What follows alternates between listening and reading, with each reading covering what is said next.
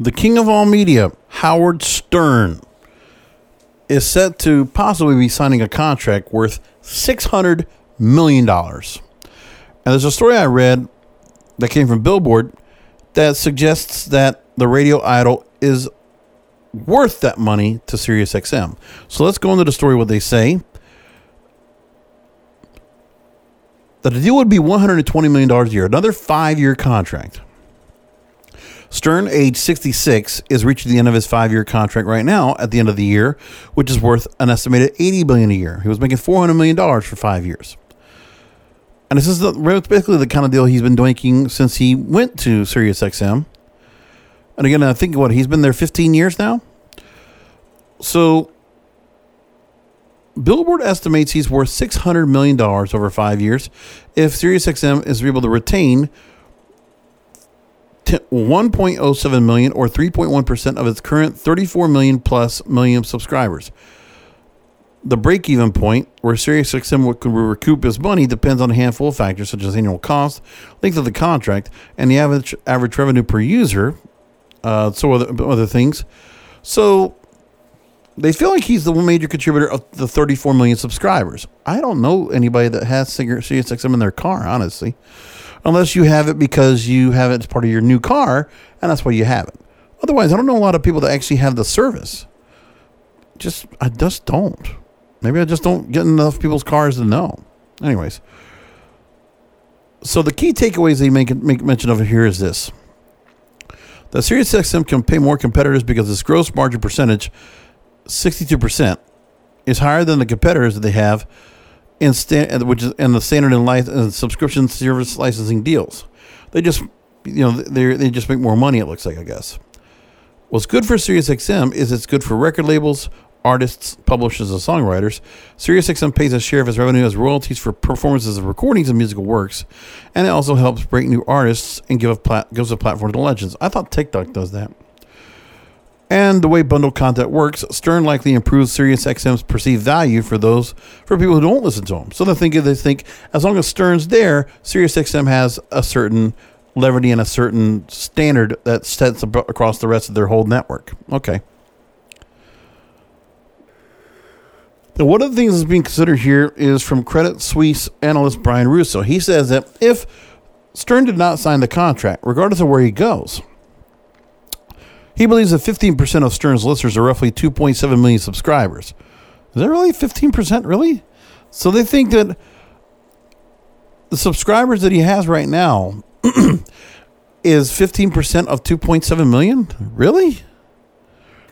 Let me put that on a calculator. How does that come possible like that? I don't know. I don't know if that really comes in. I'm going to do this I'm trying to do some quick thinking right here. So 2.7 million, he said, right? If I put that in my calculator and I time it by times 0.15%, 405,000. So, okay, I got to do the other way around. That's what it was. Okay. 2.7 million. Okay. Times 0.85. Isn't that right?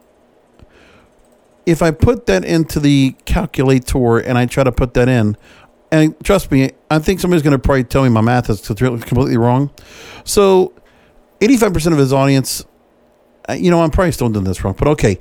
If I try to time it like by 6 or so, like that's which is about 105%. So that means they say he has more than 10 million subscribers. Is that basically the idea? Yeah. Okay. 2.7 million subscribers have a lifetime value of $1.4 billion. So they think that everybody's going to say subscribe to him for the length of his contract. Okay.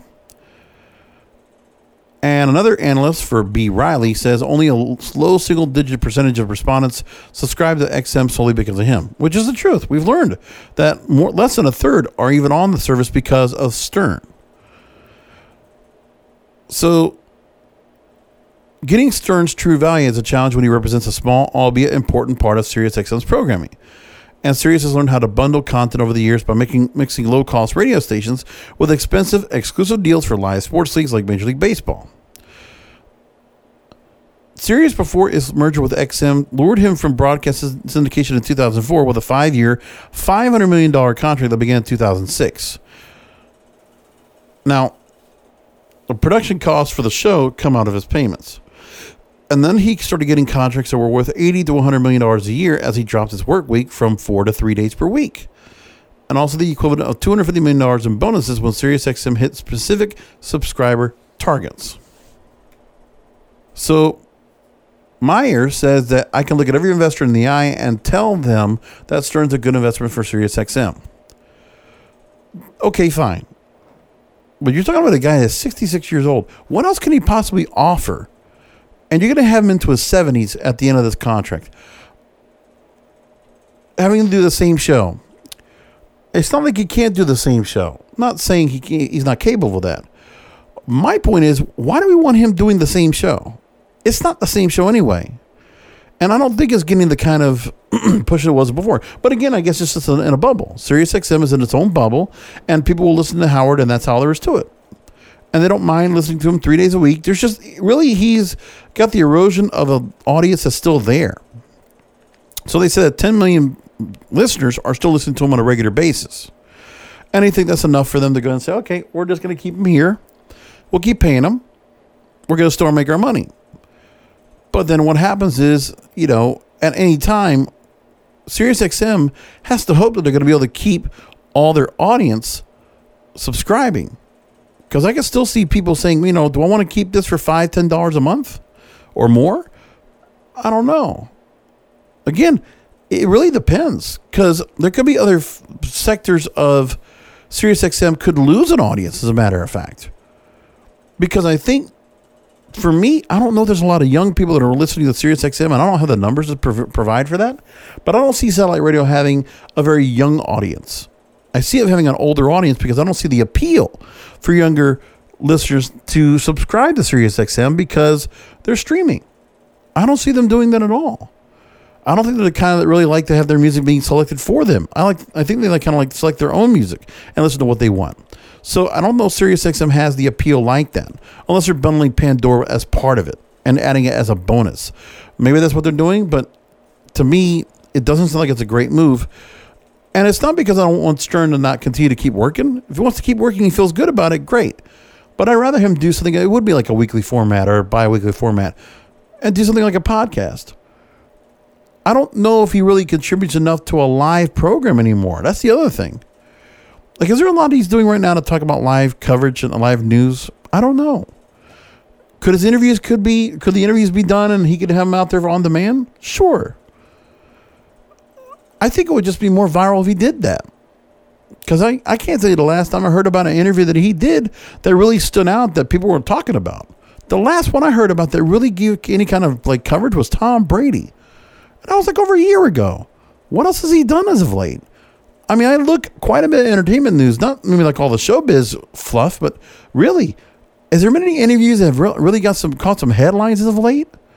I haven't heard one. I don't know. Maybe I'm just in a different spot. But again, it's what it is. I just don't think it means much to him. And, it's also very weird because he's doing a show from home. I don't think he's back in the studio yet, is he? So everybody's still kind of doing their own thing, and he doesn't have the studio people. He doesn't have that liveliness of the studio. So there's something there about that. I don't know at all. I haven't listened to him in a long time. I'll admit that too. But for me, I haven't tried to go looking for him. If I wanted to go buy Sirius, I could do it, but I don't. And I don't like Sirius because of the fact that I can't put them on an app without them sucking up bandwidth when I try to listen to them. Or the fact that, it's not easy for me to put it in my car. I used to have the receiver, and that was a mess trying to put that in there. Like, it really was a mess trying to go and hook that up. But I did it for a while, and, I just got tired of it. I just didn't think it was that great. I was never completely sold on SiriusXM. It's just, to me, I like Spotify better. But for Howard, I would like him to keep doing the interviews. I don't think him doing the daily grind of a morning show makes it much sense to me anymore. But I think him doing interviews and doing stuff where he can do commentary, and he can still do the same show, I just think it works better as a podcast. I don't know. Does the regular fluff of him talking to Richard or, sell the stockbroker and things like that, does that still make much of a difference? I don't know. It just, and the same whack packers, does that still work? I just think it would be nice to go and retool him and just do something where he's much more, cut out some of the fat of what he does and take the good stuff. But I guess I'm completely wrong because, he's doing a show that is still on live radio and people should listen to it. So, if Sirius wants to keep doing it, I think it's a risk, but they're probably going to pay him. Now, part of the reason they want to do this as well is because the library of all his previous shows are up there, so they can run those all they want. So that is important for them to have. But again, it's just the access to the library. They don't have a control over the library. But the library has already been curated and put together so they can have it so people can listen to all past episodes, right? So a lot of his previous episodes going back before SiriusXM. So that's what's important. So having the access to the library is also important for them so they can continue to use that. And they could keep repurposing it, so they have done that.